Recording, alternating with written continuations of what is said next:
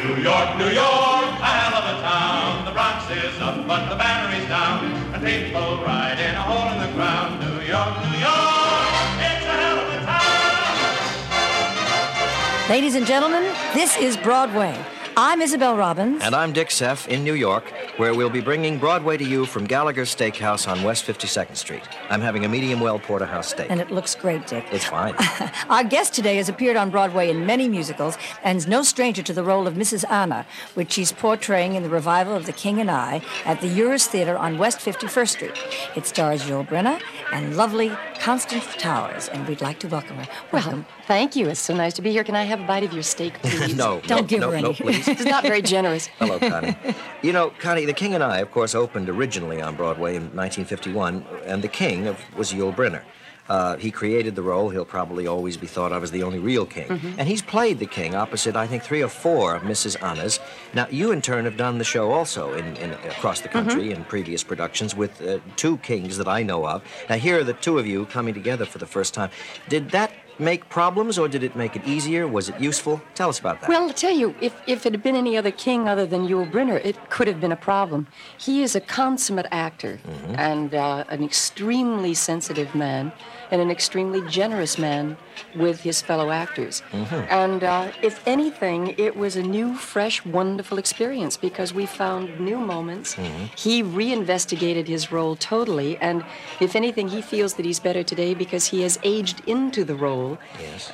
26 years ago, he was really a young man trying to play an older king. I never realized how young he was 26 years ago. Yes, he was 31 years old. My goodness, because he seemed to be the same age he is today. Well, that hairless look, you know. Yes. You don't get gray hair like me.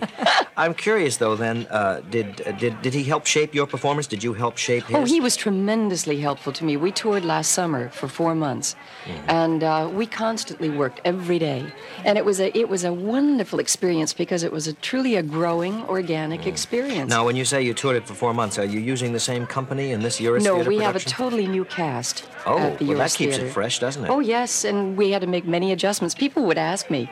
They would come to me and say, gee, you did it for 4 months last summer. Why are you rehearsing? Don't you know it? Yes. You know, they don't understand that with each new person, of course, each new theater, that there are totally new adjustments. Do you have a new boy playing your son Yes, as well? I have a new Louis. Yes. And Our Lady Tiang.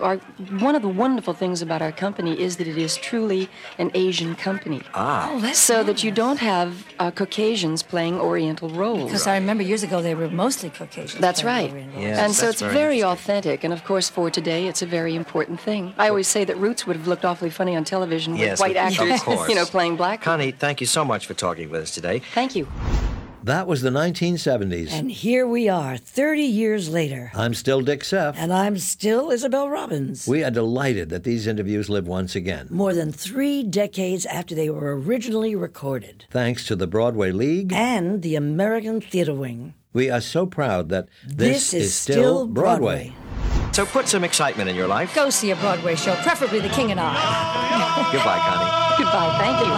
It's a hell of a town. For more about the excitement of Broadway today, in New York and around the country, visit BroadwayLeague.com. And to hear more from theater's great artists, past, present, and future, in their own words, visit AmericanTheaterWing.org.